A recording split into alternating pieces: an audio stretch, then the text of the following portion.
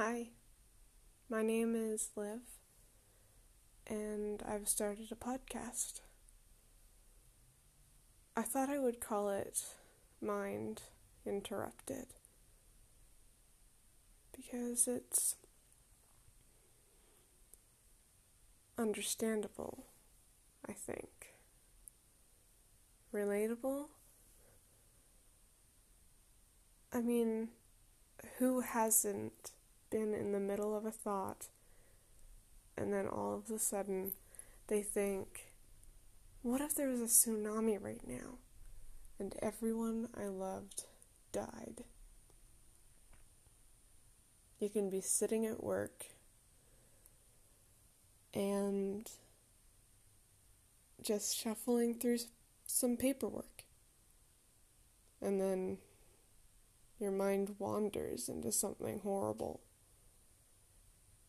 And then your heart starts racing and your palms start sweating and your Fitbit says your heart rate is at 180, which, while exercising, would actually be burning fat if only that worked, right? But that's not how it works. Your mind just runs amok and it gets out of control, and it's so difficult to put it back to where it was supposed to be, to where it should be, back to the positive. I like to consider myself a positive person. I am most of the time. Literally everyone has described me as a bubbly person. And although I am considerably anxious and have been for 29 years, I still sometimes just feel sad for no reason. I heard somewhere once that when you feel sad all of a sudden for what feels like no reason, in fact, someone has just died and you're mourning for them, whether you know them or not. Which is kind of a romantic idea. Maybe not in a loving way, but romanticized in either way. It's a very difficult thing, almost a curse, to have anxiety, and it's only recently become more addressed as a real thing. For so long it was just, it's only in your mind. It's not real. It's just in your head. Sure, it's just in my head, but who's to say that mean it isn't real? It's there. It causes my body to feel everything. Last night, I was watching the reality show Big Brother with my husband, Ben, and the episode ended, and we had recorded it on my PVR, and the episode stopped, so I exited out of the screen, and it went to the news, which Ben had been watching before we had begun the episode. And there was a segment on the news about climate change, and it was focusing on this iceberg that was melting. And all of a sudden, I started having this ultimate anxiety that we were all going to die within the next 10 years, and how I still wanted to watch our 3-year-old son growing up. I was just sobbing, and it came out of nowhere. And Ben, who was still trying to get used to my anxiety, although we've been together for 10 years, was rubbing my back in what he thought was a comforting way, when in fact it was like pushing into the knots in my shoulders, which are there because of the stress in my life and my horrible posture at work.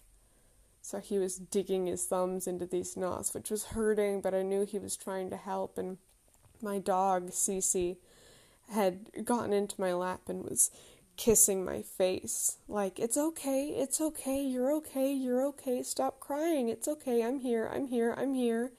Which was very sweet, but also overwhelming. And then Harry, my son, he's got his soother in his mouth, and he comes over to me, and he's going, "It's okay, Mama. Are you okay? It's okay, Mama.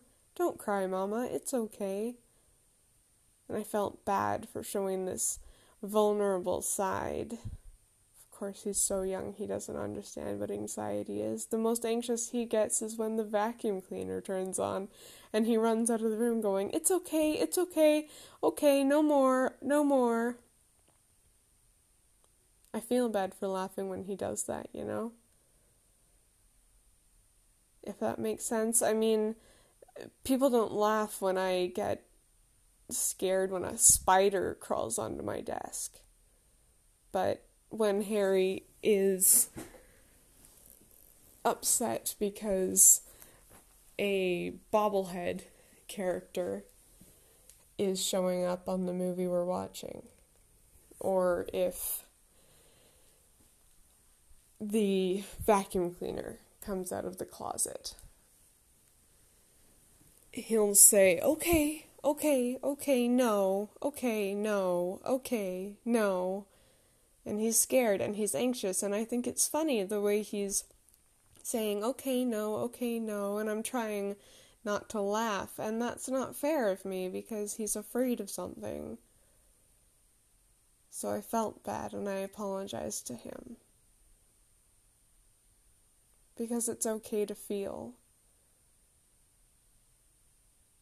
We're taught that when we're really little, when we're in kindergarten, when we're around that age, that it's okay to feel, that it's nothing to be ashamed of. But then why do we forget that? Why do I have to remind people?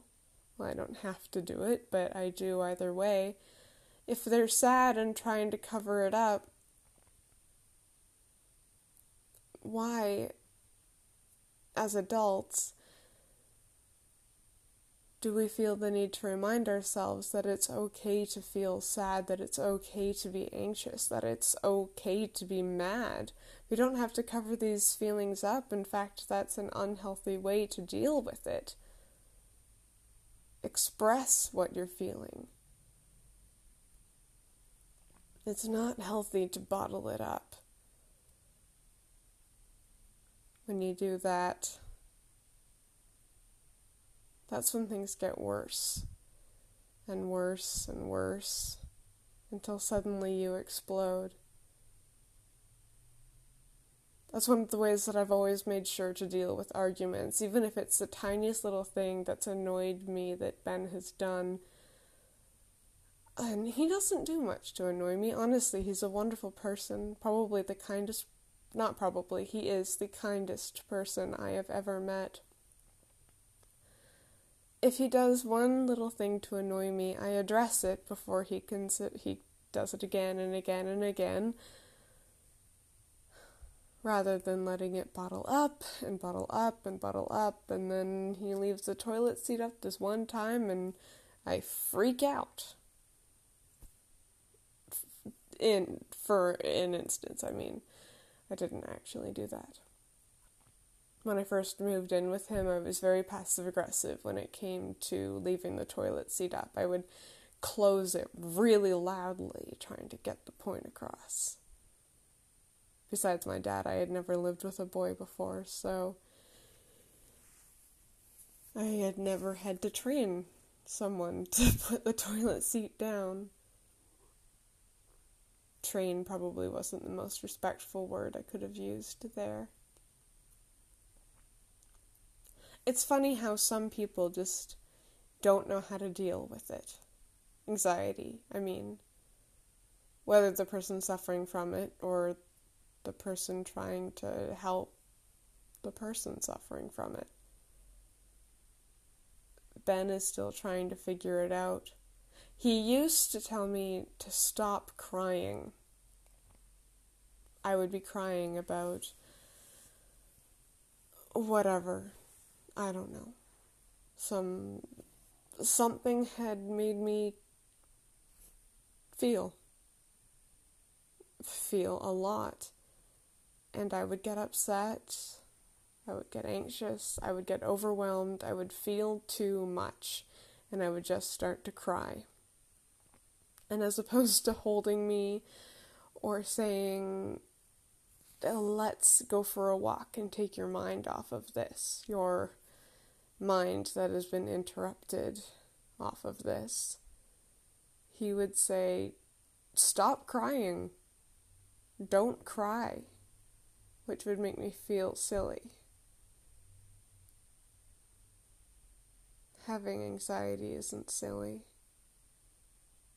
Having anxiety is human. Everyone has anxiety, everyone has worries. Whether or not they bubble to the surface as often as they do with others is up to their own mentality, I think. I'm an epileptic, and 2 of my medications actually can easily cause anxiety. One of the side effects do, at least. And I don't know whether that's one of the reasons why I'm as anxious as I am, or if it's even genetic. I once called my aunt, asking her, why am I so anxious? Why do I do this all the time? All I do is worry. And she said, well, it's in your genetics. She worried, her sister, my mom, worried. It's just so easy to worry about tiny things. My son will sneeze and I will be like, no, he's getting a cold. He's going to get stuffed up and we're not going to sleep for weeks. Okay, weeks is an exaggeration, obviously, but it's difficult to sleep when you have a cold, and when you are a baby and have a cold, clearly you're going to be a baby about it. And as a mom, there is nothing worse than seeing your kid sick. It really just breaks your heart. I clearly have no actual script that I'm going off of right now. I'm just babbling about anxiety. This is my therapy, I guess, which I haven't done in a long time, even though everyone probably should. I'm wondering what the most anxious thing... No, I didn't word that correctly. What is something that causes me the most anxiety? Some things that cause me the worst anxiety is when I'm afraid someone is mad at me. But I think that then I worry that that's making me self-centered, because clearly something I did could not have made that person that mad. Not everything is about me, and then I feel bad because I feel selfish that I thought that was about me. You obviously kind of had to be there to understand what I'm talking about, but I think it's a little early to start talking about work. Early into our podcast relationship, that is. I'm hoping that another podcast that I've begun recording with a friend of mine will be airing soon, but that's kind of on hold at the moment, so I thought I would do this as practice on my own. Who knows how it will do? I'm hoping, since both anxiety and epilepsy need to be addressed more, that this will help. I'm only one person, and there's only so much I can do. But even if this will help me laying on the bed in our guest room, with the lights just barely on, my son finally in bed, my wonderful husband playing PC games upstairs in the loft, laying on my back and looking at the piss yellow walls that I painted. Maybe this will help. It might help me, it might help someone else who has anxiety or epilepsy. That is definitely something I worry about. My epilepsy, my seizures. They hurt so much. The seizures. I mean, really, it's agonizing, and not all seizures feel the same.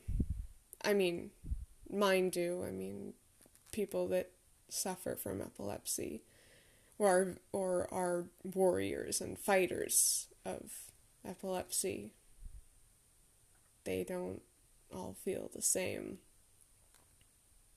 Mine feel like I'm on fire and running as fast as I can away from something that is so scary I can't even put a face to it. I worry about having those in front of my son. He's seen a handful and doesn't understand what's going on, obviously. When he is old enough to ask what's going on, when it happens, I've decided that I'm going to say that sometimes Mama has lightning storms in her brain that cause her to have seizures. Thankfully, I don't have genetic epilepsy, so there's less of a worry that he'll inherit it. In fact, he can't inherit this kind. So that, in and of itself, is a relief. Relief is a nice feeling to have. And especially with something that's so big like epilepsy. 1 in 26 people have it. Whether it's the same as mine or it's a seizure disorder and you grow out of it, who knows? I bring my phone everywhere I go for the sole purpose of needing to call for help. After I had Harry, my doctor told me to make sure I bring my phone everywhere, to get sweatpants because my pants still didn't fit, seeing as I had just had a baby, to invest in sweatpants with pockets so I could bring my phone everywhere because sleep deprivation can cause seizures. So that's what I did, and I had honestly never thought of that. Although, in this day and age, who doesn't bring their phone to the bathroom? I should probably clean my phone. Now I'm getting off track. There have been a lot of tracks so far, and it's only been 18 minutes. I'm not sure how long I'm aiming for each episode, or how many episodes they will be. I guess it'll depend on the audience and how much I feel like I have to talk about. There's always something to talk about. Whether I want to talk about it or if someone will listen is up to them. Them being the people in my life, and them being the interrupted thoughts in my brain. When I go to sleep, when I lay down at night in the darkness of my room and the comfort beside my husband, my mind will wander, and it will start to think of tsunamis, earthquakes, the fact I could have a seizure when I fall asleep. My seizures happen usually when I'm falling asleep or just waking up, so that's a consistent fear every night. Whether the baby's gonna wake up coughing, or honestly, the list is going on, and I probably shouldn't, so close to bedtime at least, talk about all of that. Anyway, I was trying to figure out a way that I could not think about what was going on, be ignorant to the world as I was falling asleep. And there are a lot of people that listen to podcasts or listen to music as they fall asleep, and I discovered that I could put my headphones in, turn my tablet on, log into Netflix, and listen to the show The Office, which is my all-time favorite show. So,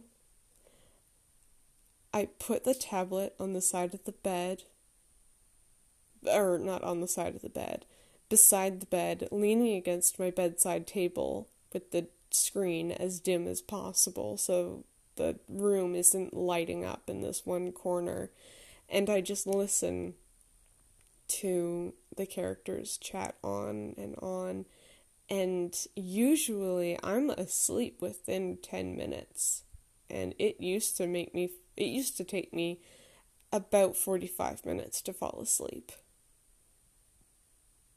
You think I'm exaggerating, but really it's true.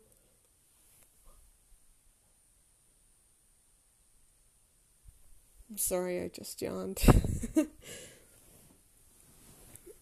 Like I said, I am laying in bed in the guest room. What are things that you do to help get rid of your anxiety?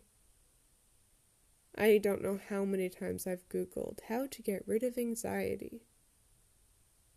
Really, I don't. There was gardening. That doesn't help me, honestly. I don't like gardening. Smelling lavender. I love the smell, but I don't know if it helps my anxiety. Exercising really does. I go to a kickboxing dojo once a week and spar. It really helps.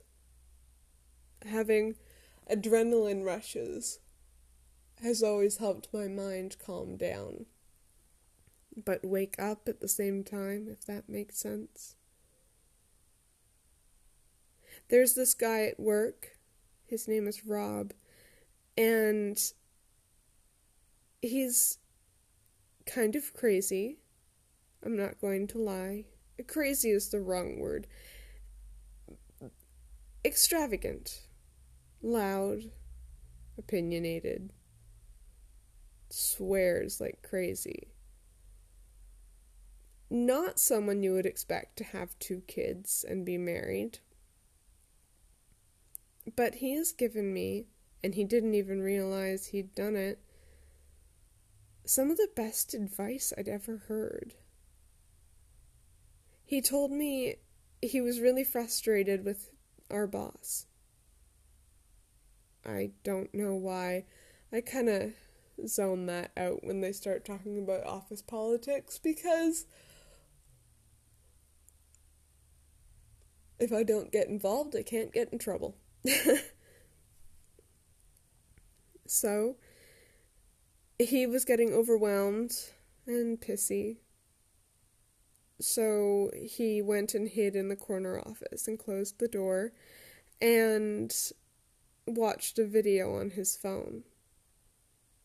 And out of curiosity and to make conversation, I asked him what the video was. And he told me it was a video of his 1-year-old kid falling asleep while eating a cookie, which was just one of the cutest things I had ever heard in my entire life. And he showed it to me, and I laughed. It was very cute. And then he said something that, when I focus on this mantra, it actually does help. He said that he looks at this video, he thinks of his kids, of his family, and remembers that that's what matters. The rest is bullshit. And I have such huge respect for that. I'll be overwhelmed at work, or overwhelmed by people at work. Overwhelmed, feeling, worried, anxious, scared. And then I'll think of Harry. And then Rob D's words just jump back into my mind. The rest is bullshit. And it's so true. Harry is what matters. Harry is the main thing in my life. Harry is everything. I love my husband very much, but I would not hesitate to use him as a human shield to protect my son.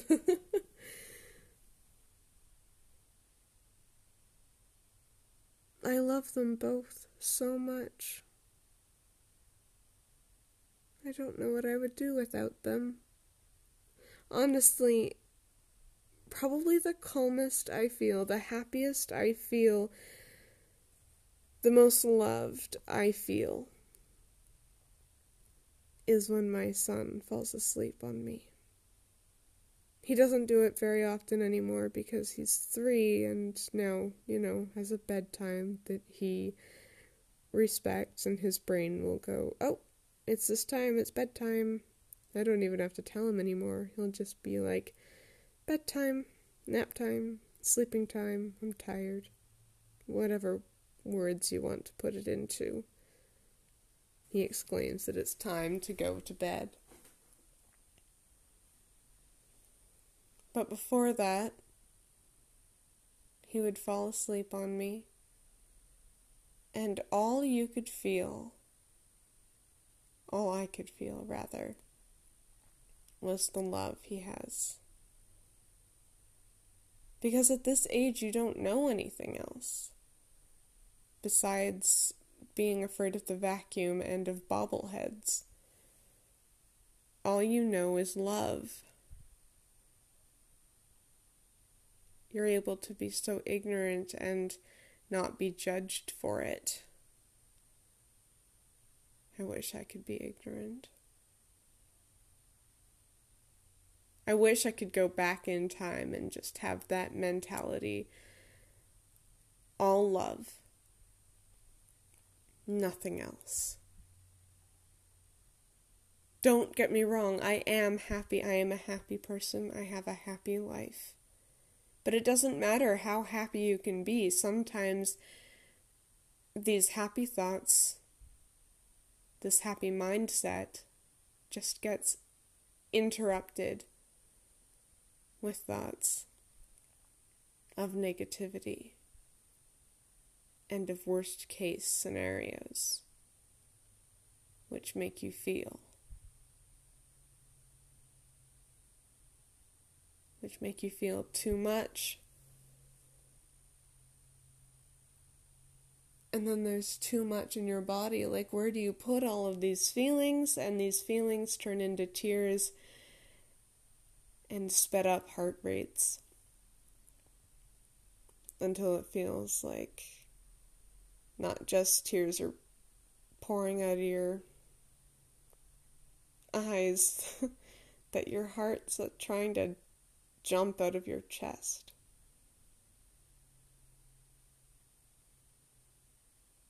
It's crazy how heavy your heart can feel. How strong it is. When you're excited, when you're anxious,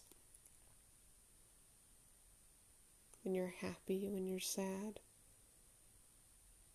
The main place you feel it is in your heart. But that's also the main place you feel love. You feel full and calm. I don't wish I could go back in time because I like knowing what's going on in the world. I do wish that I could feel my heart full and happy and calm all the time. That my heart was able to remain in the state of mind that Rob D has sometimes. That my mind could say, the rest is bullshit. And my heart would listen. Maybe if I listened to my own damned advice. But that's not how the brain works. No one really knows how it works. You can have a good idea. You can be pretty sure. But it's still a mystery.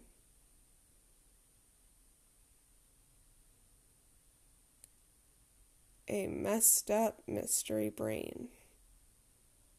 That's what we all have. Whether anxious or not, all of our brains are mysteries. And all of our thoughts are often interrupted. I'm going to sign off now. So this was my first ever podcast, Mind Interrupted. I'm Liv Wigan Carswell. You can follow me on Instagram at liv.wigencarswell. Yes, it is a mouthful, and I apologize for that. Thank you for listening. Remember, the rest is bullshit.